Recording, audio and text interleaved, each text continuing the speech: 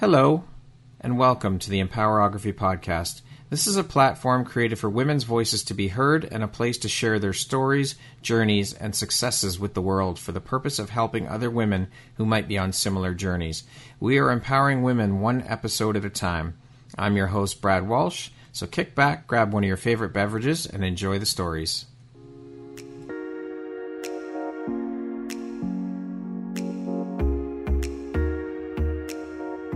If you're looking for jewelry that makes an impact on your self-care routine and your style, Empowerography would like to offer you a discount code to one of our exclusive partners, Quartz and Canary Jewelry and Wellness Company. Use code EMPOWER15 to receive 15% off upon checkout at www.quartzandcanary.com. Quartz and Canary is truly the place where spirituality meets style. Hello, Brad Walsh here, your host of the Empowerography Podcast. Today, my guest is Terry Silverman. She is the founder and owner of Creative Rights Workshops and Coaching, as well as a writer, performer, director, and story coach. Hello, Terry. Thank you so much for taking the time to be here with me today. Thank you, Brad. I'm so happy to be here. And how are you doing today? How are you feeling? So far, so good. Morning's off to a good start? Yes. Excellent. Excellent. Well, I just want to say thank you very much for taking the time to be here with me today and share your story and your journey. I appreciate you taking the time and making the time to be here with me. And I'm looking forward to jumping in and learning and sharing more about who you are and what you do. Excellent. And I love when the Canadian accent comes out in certain words. But I'm so honored to be here and just so impressed with what you're doing. So it's really a privilege to be here. Thank you very much. I appreciate that. So as mentioned, Terry, you are the owner and founder of Creative Rights Workshops and Coaching. When did you found Creative Rights Workshops and Coaching? Well, the great thing about that is I actually didn't even know I was founding it. Okay. So,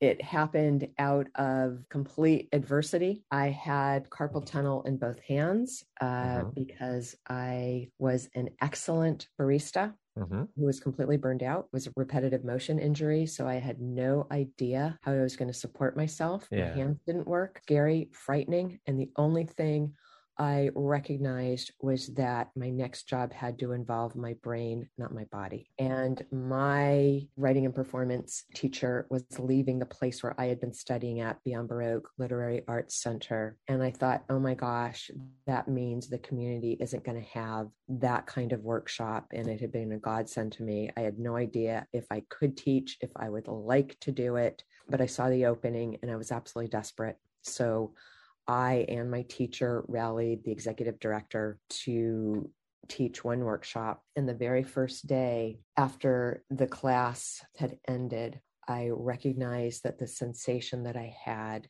in my body was the same feeling you have as when you're in love. And that's the moment that I knew this was it. I didn't know I was starting a business. I didn't know this was a career. I just told myself, I want more of this.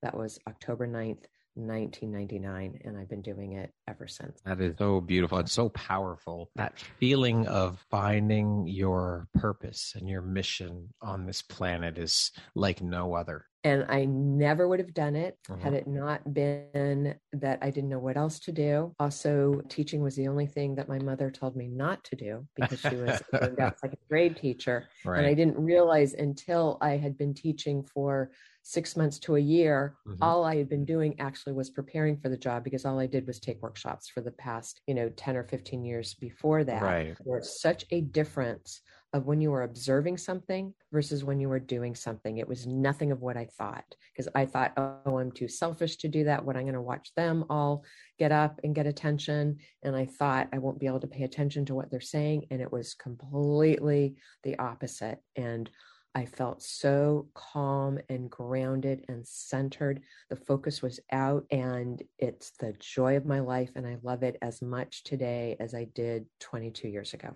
That is beautiful. And I mean, you were forced into it really because your hands, the injuries, carpal tunnel and all of that stuff. Yep. It just, the universe had other plans for you. No more barista for Terry.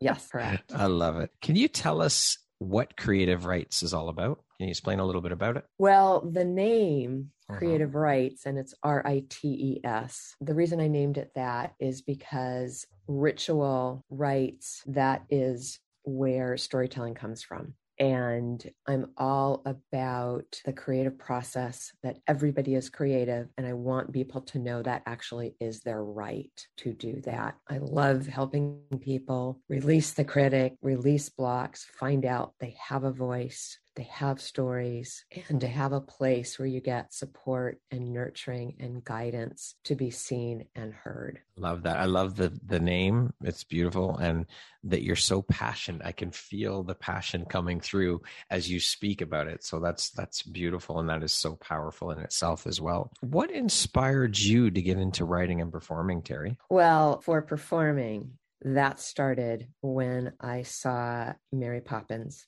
when I was 5. And I thought, all I really want is to be English, act, and fly. And that is actually still true. I love it. And so, yeah, all through my childhood until Venice High, where the thespians were fascist and cutthroat, I became a drama dropout. I then had a life-threatening illness, and that brought me back to acting because I thought that's, what I love the most. And in my acting, I was in a theater company. I then got into a comedy troupe, which was run by very intelligent fascist frat boys. Oh, geez. And so I actually got kicked out of the comedy troupe, but they liked my writing. And so I thought I was never going to get on stage again. I was devastated. It really felt like life or death. And I thought, if I don't do something creative, I'm not going to make it.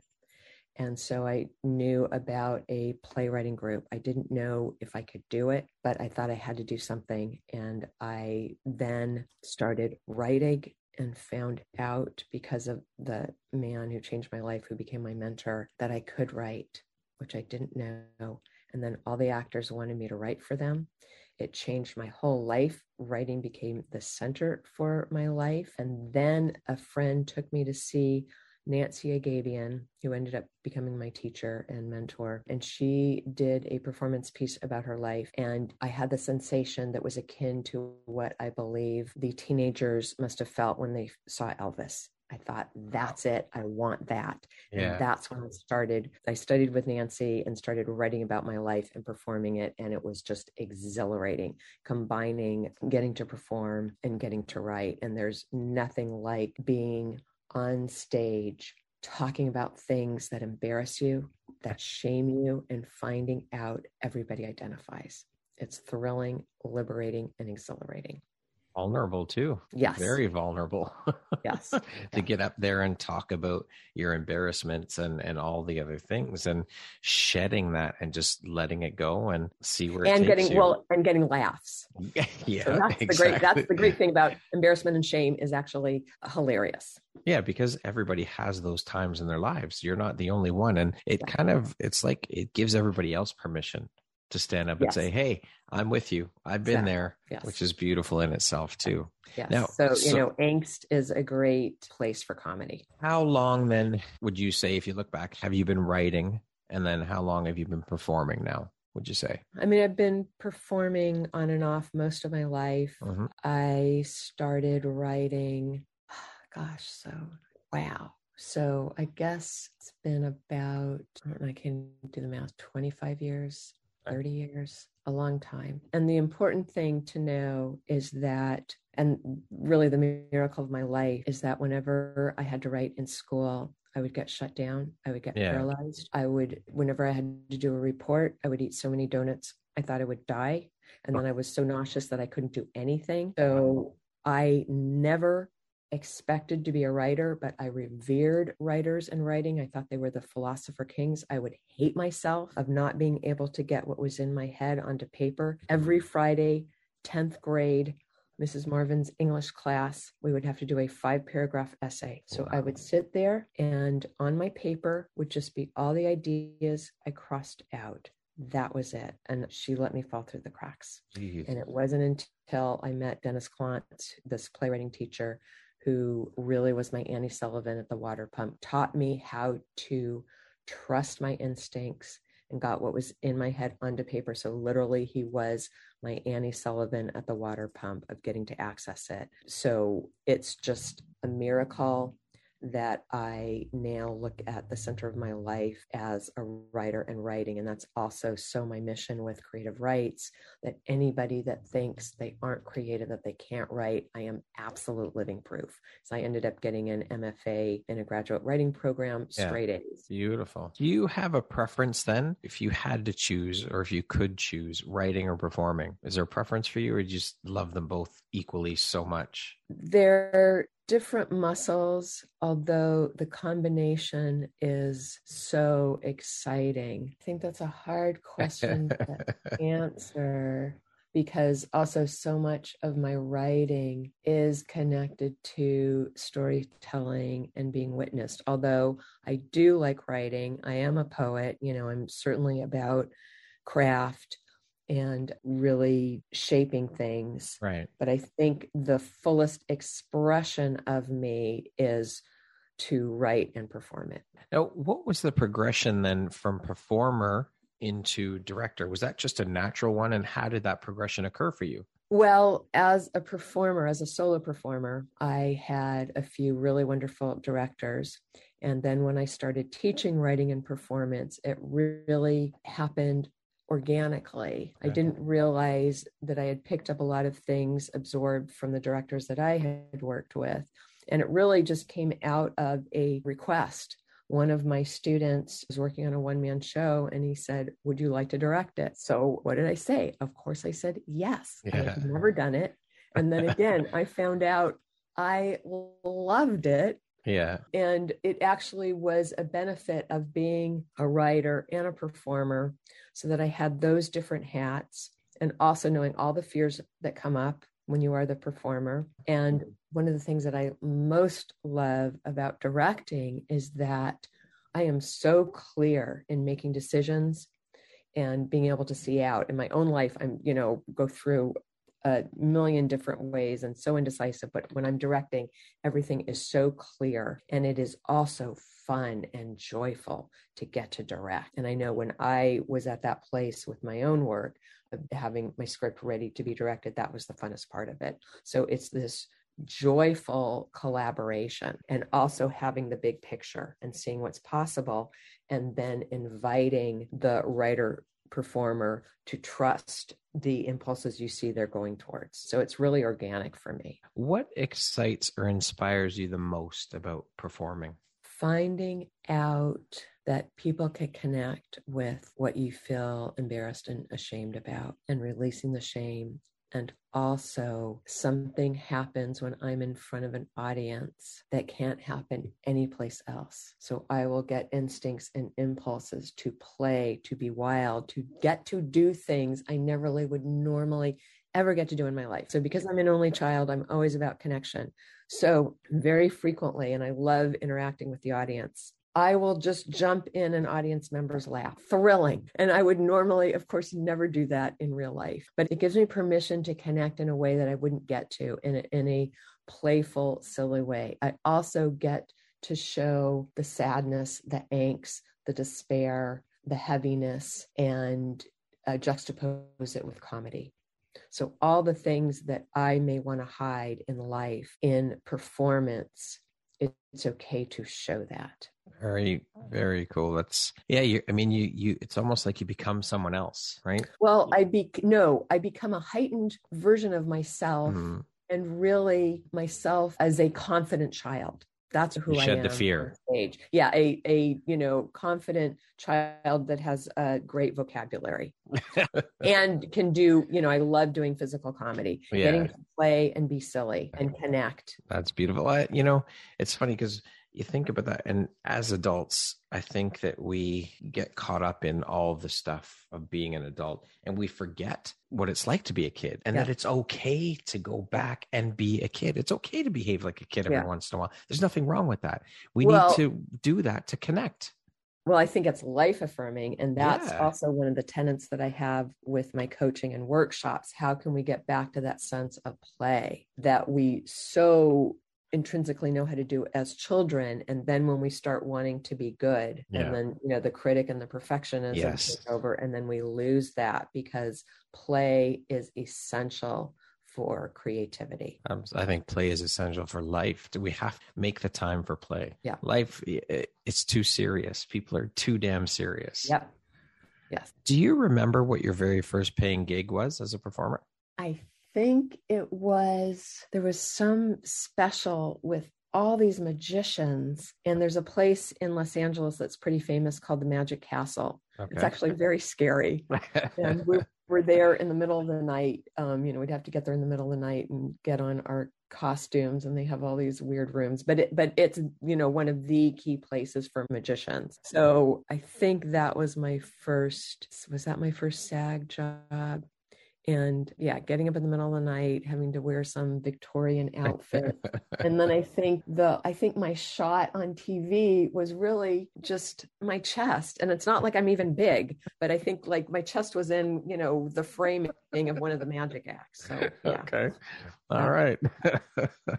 So Terry, being a story coach, how did things transpire for you into becoming a story coach? And can you explain for those that might not know what a story coach is and what a story coach does? So what I do and what I see my job as is to help you say the story you need and want to tell. And that may be different than originally what you think it is. So I am there to encourage, support, guide, and champion, and to help you dig and investigate, because we all have stories that we tell ourselves and others, and those are actually myths. And I help you then investigate what really happened versus the myth that you've always told yourself. Also, to give people permission to talk about things that maybe they don't think they can or should talk about. Sandra Cisneros always says we must write what we can only whisper. And when people are nurtured and feel safe, it gives them permission to look at the things that perhaps they look away from,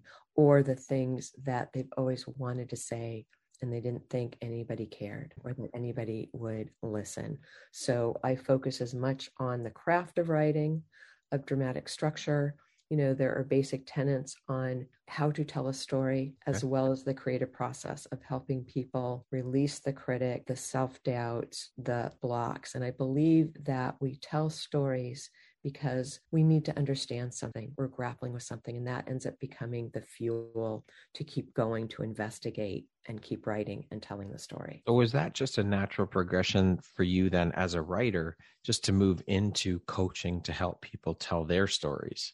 Yes. Yeah. I mean, I originally, was facilitating workshops, and then people started asking, and I saw, some people really thrive on one-to-one, and then just to get really laser focused, and also just having the luxury of a block of time to really help with where they are, with their process. Some people really thrive in groups. Some people like to work one-on-one. Yeah. And then of course, getting an MFA, I learned a lot more about structure and editing. And then just in the doing, I understand how people work, where the blocks are, and how to help people be empowered by telling their stories and seeing them absolutely transform and shine when they know they're being heard and understood. I mean, that's all we all really want, is to be heard and understood. Yeah. And a lot of times people don't know where to start, thinking that they have to do it right.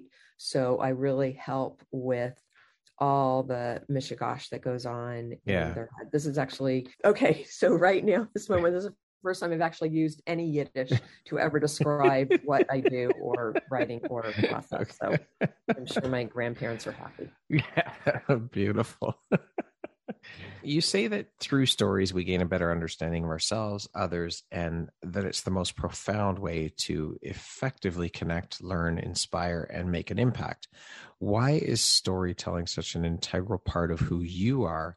And why is it so important to you to share this with the world? So storytelling for me, I guess, really makes me appreciate myself. I think it's a way to honor yourself, your struggles, all the things that you think are awful about yourself, to find out that you don't have to be ashamed. It's also a way to process, to understand. And the reason that I think and actually know that storytelling is effective is because it goes into our hearts. If we hear data, that's intellectual. It doesn't do anything to us. Stories impact our emotions. They teach us. We learn. Once we hear somebody's story, they will never be a stranger to us. It affects our worldview, and ultimately, it's the best way for us to connect with each other and really profoundly understand each other. Now, storytelling is probably one of, if not one of the oldest form of communication, and dates back thousands of years, whether it be in the form of drawings, oral form, written word, painting, drawings, I mean, even up to camera and up through the ages. I've heard people talk about how the art of storytelling is a dying art form. First of all, would you agree with that statement? Also, in your opinion, would you say that we as a society, as people, have kind of lost sight of or lost the art of storytelling? And are they correct in saying that? Absolutely not. And okay. No, to question 1 and 2. Absolutely not. Absolutely okay. The complete opposite. Everywhere we look, there are stories, TV, radio, movies, books. We need and want stories. And any major city has storytelling shows almost every night. Storytelling also has gone online. There are storytelling festivals. What's the very first thing that we do with a baby? We tell them stories. So it is so a part of our culture and absolute DNA. And we've gotten better. We appreciate it more. And we have become so well versed in storytelling because it's the way we're raised. You know, what's the difference between a good movie and a bad movie? A story. In your opinion, how much do you think technology changed the world of storytelling? And do you think it's changed for the better? And if so, why? I'm certainly not a tech geek. I recognize the advantage of technology is to connect us. That now anywhere in the world, and I've done my Gorgeous Stories storytelling show since I started teaching. And that from the pandemic, I switched over to do everything online. So that means now anybody all over the world can watch my Gorgeous Story show, which I am just so humbled and grateful for. I did not even know the word Zoom other than, and this will only people of a certain age will know, Zoom was a TV show in America in the 70s. That was it. That was my reference point.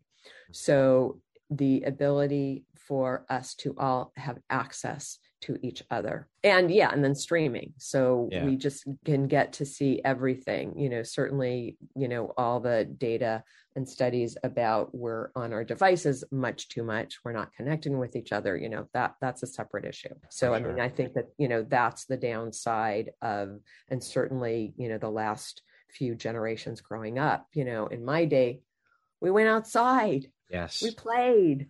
Yes. We played. And then, you know, then you come back in. Yeah. You know, well, it's funny because I think about that and think about the kids today. And when I was a kid, it was a hassle for our parents to get us to come back in the house. Now it's the exact opposite. It's a pain in the ass to get the kids to go outside. Yeah. So, you know, that addiction and how, you know, and now we're finding out, that it's all by design, that they do want us to be addicted and keep going with that. So I think that's it. But I would separate that from technology and storytelling. I mean, I think that's really just about, you know, the addiction to all the technology in general. Yeah. But it does give us access. For sure. You always hear people say, I don't have a story worth telling. Who's going to want to listen to my story? What do I have to share or offer the world in my story? With you being a story coach, what do you say to people who express that self-limiting belief? How do you deal with that? So first, I tell them that a lot of people feel like that that's normal and natural. The most important thing always is to never shame. When people are feeling insecure, that's human. We all have self-doubts. Depending on the situation, you know, I'll share my insecurities that I've had, you know, around writing. And then to give them a safe, nurturing place to just dip their toe in. Just give it a go. So I do spontaneous writing exercises, and that's to both spark ideas and also get to just practice trusting your impulses. and it's a short amount of time. So you also don't even have time to think, oh, I hate this, I don't want to do this. And then what comes out is amazing. And so then they start having the experience of, oh my gosh, people reacted to that. That moved people, or that gave other people permission. So they start having a positive experience around it. And also that they find out everybody else feels like that too. And they hear, oh my gosh, tell me more about that. So then they start getting excited about it. So it's really just taking them where they are and giving them enough support and encouragement to try. And that's all we have to do, to just try. And in my own experience, because I did not think I could write, there was a day when I was in a theater company, and my soon-to-be playwriting teacher, he gave an exercise to all the playwrights. It was some exercise to write a scene. And so secretly I tried it, and I was, at that time I was dating somebody who, was in the playwriting group, and everybody around me was writing. So I thought, I'm just going to try it. So I tried it, and I wrote something, and then I didn't know how to end it. And literally I was taking the paper and I was about to ball it up and put it in the trash. And the playwriting teacher saw that, and he said, Carrie, what did you write? And just my heart is pounding. The whole theater company is in the room listening. And he gently but forcefully had me unfold the paper I was ready to throw out. And he had me read what I wrote. And he said, oh, look at that. Isn't that interesting? And look at that. And so he started pulling things out of the scene that I didn't see, that he found valuable. That was the moment really that changed my life in terms of learning. All you have to do is try, and it doesn't have to be perfect. And then for whatever reason, he completely took me under his wing and mentored me. That is beautiful. That was the defining moment. And I was so scared because, all the people that I respected, all the people who were real writers. Yeah. And that changed everything. And then I found out, oh my God, what the secret is actually is just writing as fast as you can and not even thinking or worrying. And that's really accessing the subconscious, which is what I do with my clients and students, finding all these different ways, because our subconscious is where the creative gold is. It is a beautiful story. I love that. Amazing. Just wow. That is so powerful. The fact that he took the time and saw what you were doing and pulled out the pieces that you were too scared to share, or didn't feel good enough to share. Yeah, he pushed me, because if left to my own device, I would have thrown it in the trash. That would have been that. And so it's also knowing that balance of how can we, with nurturance, push the writer forward, push the person a little farther than they think they can go, so that then they have the discovery and the epiphany that they can actually do it. What is your favorite, most inspiring part about being a story coach? Seeing that I'm helping, seeing that people have a positive experience of themselves, that they matter. And that's what so motivates me. I so want people to know that they matter, and that I can see them shining. I can see the transformation, the confidence, the discovery, and the letting go of wanting to hide. To be able to witness transformation is such a beautiful thing. It truly is. Terry, what do you think your unique skill set or superpower is that's helped you become successful? My capacity to listen deeply and to be a champion. I so care. And also I'm so interested and curious. I actually remember that in college, and I was taking radio classes, I thought maybe, I'd be a broadcast journalist. And so what I started doing was people that I wanted to meet, people that were famous, people that impressed me, I'd ask to interview them. And because I was taking some classes at Santa Monica College, some radio classes, and this is for people in LA or maybe the country know, KCRW now is a major NPR station, but then it was just beginning.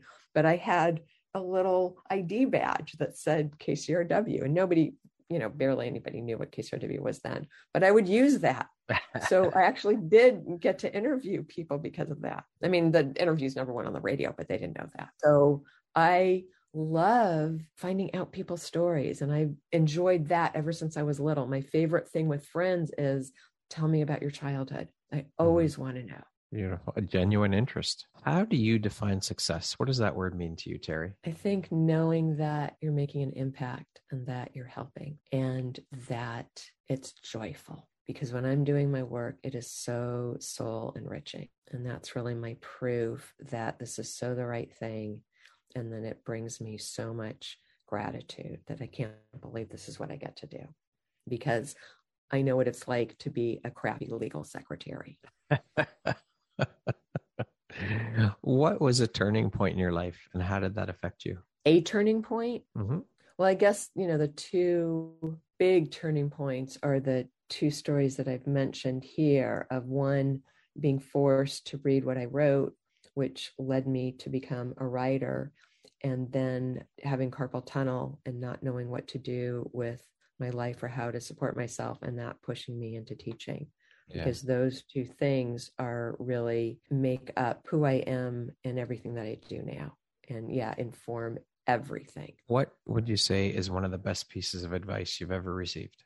Well, the first thing that comes to mind, and this was really by observation of watching my mom every Sunday night have this pall come over the apartment. And, I certainly didn't even know the word depression when I was growing up, but she was so dreading the next day, that Monday, because she loved teaching and got so burned out. So I learned from watching that, week to week to week to week for years. You have to work your whole life. You better do something you love. So that, how important that is. She ended up getting out of teaching and becoming a school psychologist. But that really made an impression on me. And that I was always raised to know you have to be self-sufficient and you have to support yourself. We all get caught up in that hamster wheel of just doing the thing just because.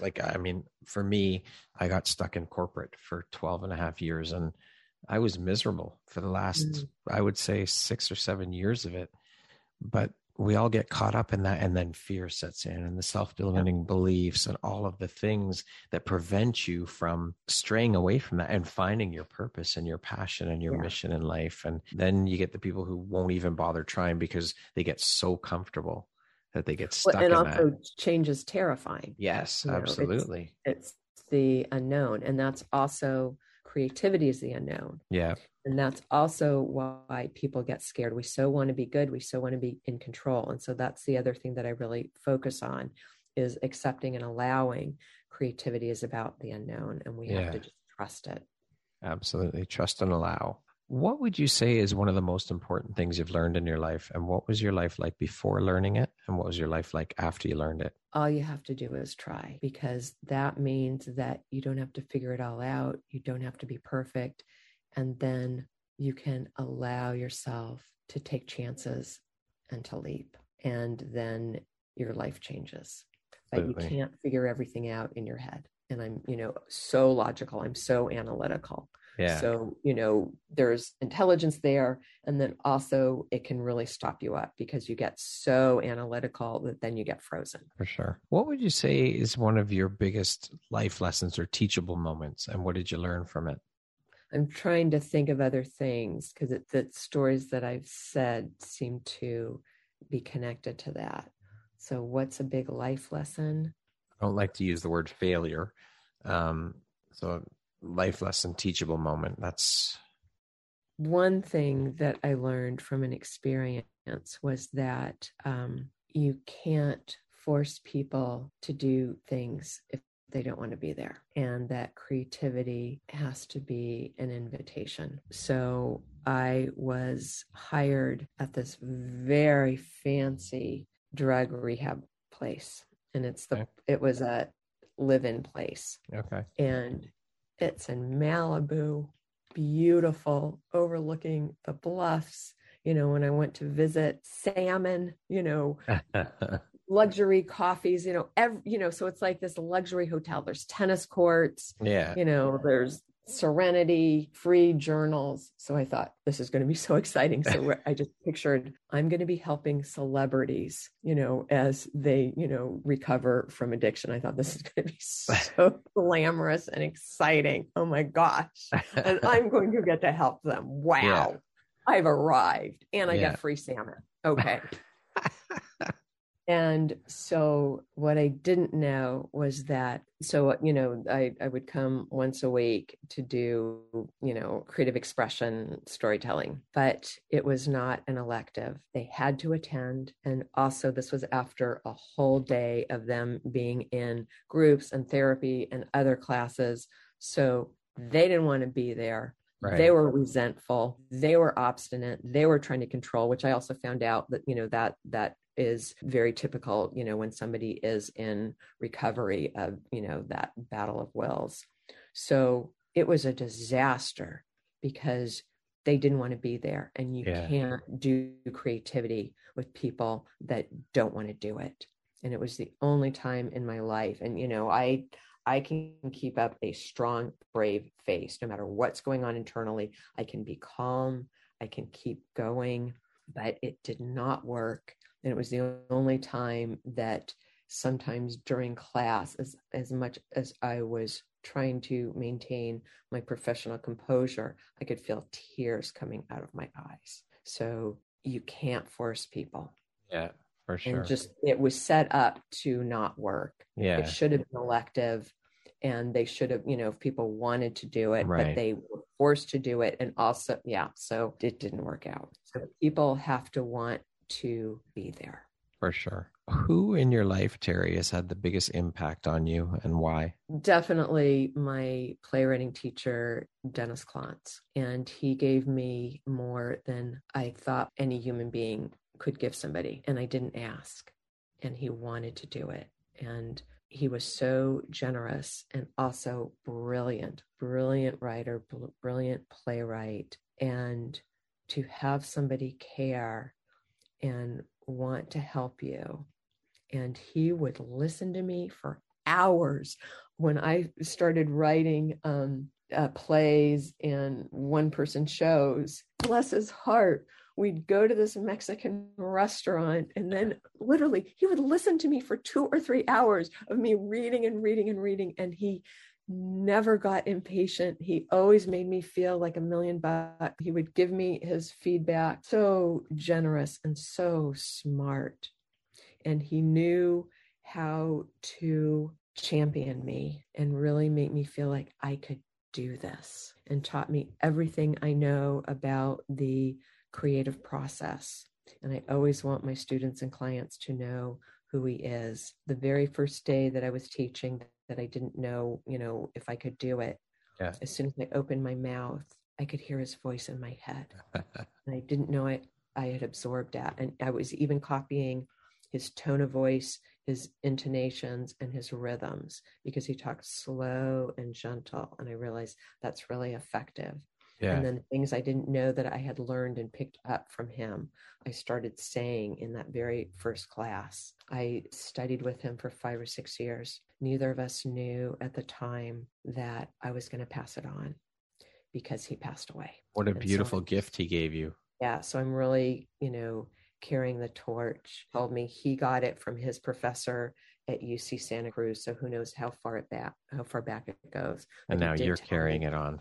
Yeah, that I have to pass it on. And some of my students have started teaching, but that's what I want to give my students, is what he gave me. That is power. That is beautiful. Speaking of power, what does the word empowerment mean to you? Acknowledging and celebrating who you are. Beautifully said. Okay, we're going to jump into a little rapid fire section here. So the next grouping of questions just be 1, 2, 3, 4-word answer type thing. Okay. Okay. And do I win something if I say it really fast? Or... You are the second person that has said that. Okay. So then you gotta think of what prizes I do. Are you going to come up with, Brad? I don't know. Something very Canadian. Maple syrup. Okay. I have to think of something. That's funny. You're the second person to say, you should really be giving out prizes for this. Yeah. I feel like I'm Steve Harvey on Family Feud, the last part of the show. Terry, what was your dream job as a child? because she inspired me so much to be Julie Andrews, to be Mary Poppins, to be Maria von Trapp. That was it to me and for me. And I mean, it was really to meet her, but she was my childhood idol. I was the only one in my Bluebird troupe that could do an English accent. I'd listen to the records all the time. And then, cut to years later, because one of my students was on Broadway in Victor Victoria, and Blake Edwards, Julie Andrews' husband, was developing a musical. And so my student she was doing something in the play rehearsal. I think she was, reading the stage direction, something. And so I don't know how she did it, but she got me in there. So it's Julie Andrews, Blake Edwards, all the actors, the, lyricist, the composer, and me. And so I got to be in a small room with my idol. And, I decided not to bring my Mary Poppins pinafore from when I was 5, for her to sign. And I just kept thinking, pretend like, and I actually am a dramaturg. So I thought I am professional. I am here. I am watching. And what Julie does is she comes up to every single person. She didn't know who I was, but she welcomed me. That is huge. So I am so glad to have you here. She knew who I was. Yeah. And it was an astonishing experience. And then there was a moment, and she drinks decaf PG Tips. So she had brought her own tea bags, and then she offered me one. And so we, sat right next to each other sipping our tea. And Beautiful. Then I had this major epiphany and, trying not to stare, trying to be normal, but I remembered the real key moment for me, while they're doing this play reading musical, as I'm sitting feet away from Julie Andrews, is that there's a scene in Mary Poppins where there's a chalk drawing and they all hold hands and they jump into the chalk drawing. They jump into the story. And I thought, that's all I've ever wanted to do. Jump into the story and get lost in the story. Because at that time, my parents had divorced. I was sad. I was missing my father. And so I realized I wanted to escape by jumping into the story. And I thought, boy, that has really formed all of who I am, of so wanting to jump into that story and then be there and then have fun and get lost and be swept up in your imagination and going to a different place. Wow. I did not tell Julie that I had that epiphany. What an incredible moment, though, to get to meet your idol. Yeah. And that it came about because of my teaching, because the student knew how much it would mean to me and she got me in. Phenomenal. What is one of your favorite words? Well, the word that just came to me now is invincible. Would you rather have more time or more money? Well, Brad, the obvious answer to me seems money, because money, I believe, can buy you time. It gives you choice. It gives you freedom. So now did I win something? We aren't done yet. How would you describe yourself in one word? Well, the first word, the word that I usually use is quirky, but the word that I would like to use is grateful. If you could teach the world one thing, what would it be? To know that you matter. What's one thing you want but cannot buy with money? Being able to do a pirouette without getting dizzy. I'm a mediocre prima ballerina, so. Okay. If you could change one thing about the world, what would you change? Knowing that animals are sentient beings and that we have to respect and protect them. Includes our rapid fire section. Now back to our regularly scheduled program. There should be a bell or something. Yeah, I think I'll try and incorporate a bell in there for the next one. What is one thing you know now that you wish you knew when you started your entrepreneurial journey? I think it would have been really helpful to have a mentor, because I did everything alone and by myself and, slow caveman progression. And also I didn't even recognize that I was an entrepreneur. I just thought, I'm teaching a workshop. I want to teach 2 workshops. Yeah. And, business coaches, masterminding, didn't know about it, didn't even occur to me. What is an unexpected blessing or occurrence in your life that you're grateful for? I guess getting carpal tunnel, as awful and as scary as it was, and really it was just terrifying to not have a body part work and to be in pain, but that really pushed me to do something that I would never normally have done. And now look at you. Yeah. Yeah. And I mean, a whole new world. And who knows, destiny, predestination, whether I would or wouldn't, it's unanswerable. I mean, Confucia probably knows about whether I would or wouldn't, but I know that was the defining incident that made me take that leap. Yeah, for sure. If you had the opportunity to sit down and have a 1-hour conversation with one woman, any woman in the world, who would it be and why? I think it would be a tie between Jane Goodall and Dame Judi Dench, both of who they are, what they've done with their lives, what they've seen, what they've understood, and their absolute virtuosity in really making a difference. So I guess if I really had to choose, because I guess I'd have to choose. Yes. I'm so sorry, Dame Judi. I guess I'd have to choose Jane Goodall. All right. What do you do to keep yourself inspired every day and to inspire others?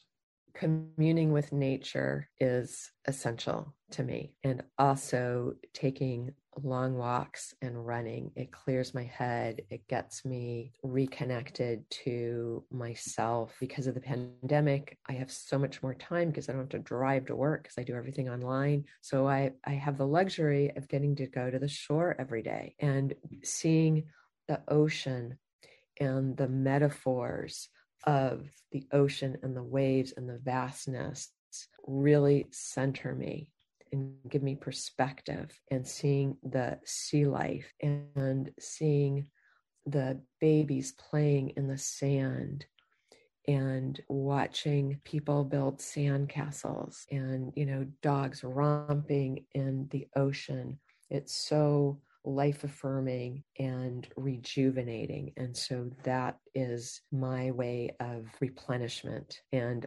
also my love of animals. So as often as, and I have a dog, but as often as I can, I go to a place called the Gentle Barn, which is rescued farm animals. And to hug a cow is transcendent, and it just fixes everything. So I get to be with cows and pigs and goats, emu, donkey, chicken, turkey, pigs. And that's my favorite place in the world. Beautiful. What is your why? In terms of my work? In terms of everything overall, just in general, your why. Then I want to say, but why? Because I ask questions all the time. I'm always trying to understand things. I think my greatest need is connection. And so that also, I think, is my why, because writing, performing, facilitating, coaching all brings deep connection, and it gives me joy. And it has everything to do with being an only child. Okay. And when I was growing up, my favorite thing was to have my friends tell me a secret, because that made me feel like they trusted me. I was being invited in. And really now that's what I do for a living. Can you tell me about a moment when a person's kindness made a difference in your life? Dennis Klontz, my playwriting teacher, who completely changed my life. And he was so kind and generous. If you could go back, Terry, and give your younger self one piece of advice, what would that piece of advice be? The two things come to mind. So I don't know if that's allowed, because you said one, when I want. I'll give you two. Okay. Give you two. There's your prize for the rapid fire. That it's going to work out, and you are so much more wonderful than you realize. Beautiful. Lastly, if you were to deliver your last 30-second speech to the world, like your corner of the world, your tribe, your people, what would that last 30 seconds sound like? What words would you say? What words of wisdom would you impart? Congratulations. You've made it. You're still here. You matter. We need your voice. And it is our job to herald the unchampioned, the people that work so hard and they don't get awards and they don't get thanked. They don't have the red carpets, to thank them, to say that you appreciate them, and to listen to them. Hallelujah. Beautifully said. Terry, thank you so much for making the time and taking the time to be here with me today and share a bit about your story and your journey.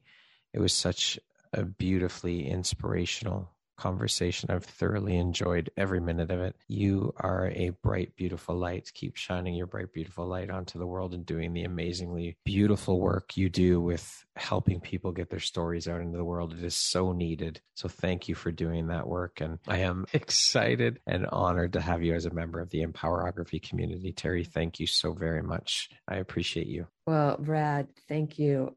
I feel so lucky to know you, to find out what you're doing. I really feel honored to be in this circle. I appreciate all your thoughtful questions and hooray for what you're doing. So I feel very blessed to be here. Thank you, Brad. Once again, my name is Brad Walsh, host of your Empowerography podcast. Today, my guest has been Terry Silverman.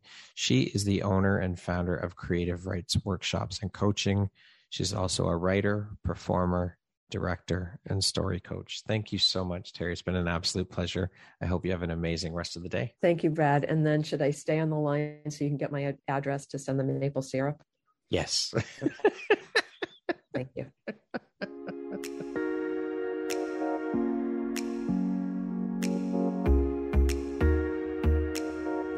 Thank you very much for listening to this podcast. If you haven't yet, please be sure to subscribe, rate, review, and share with all your friends.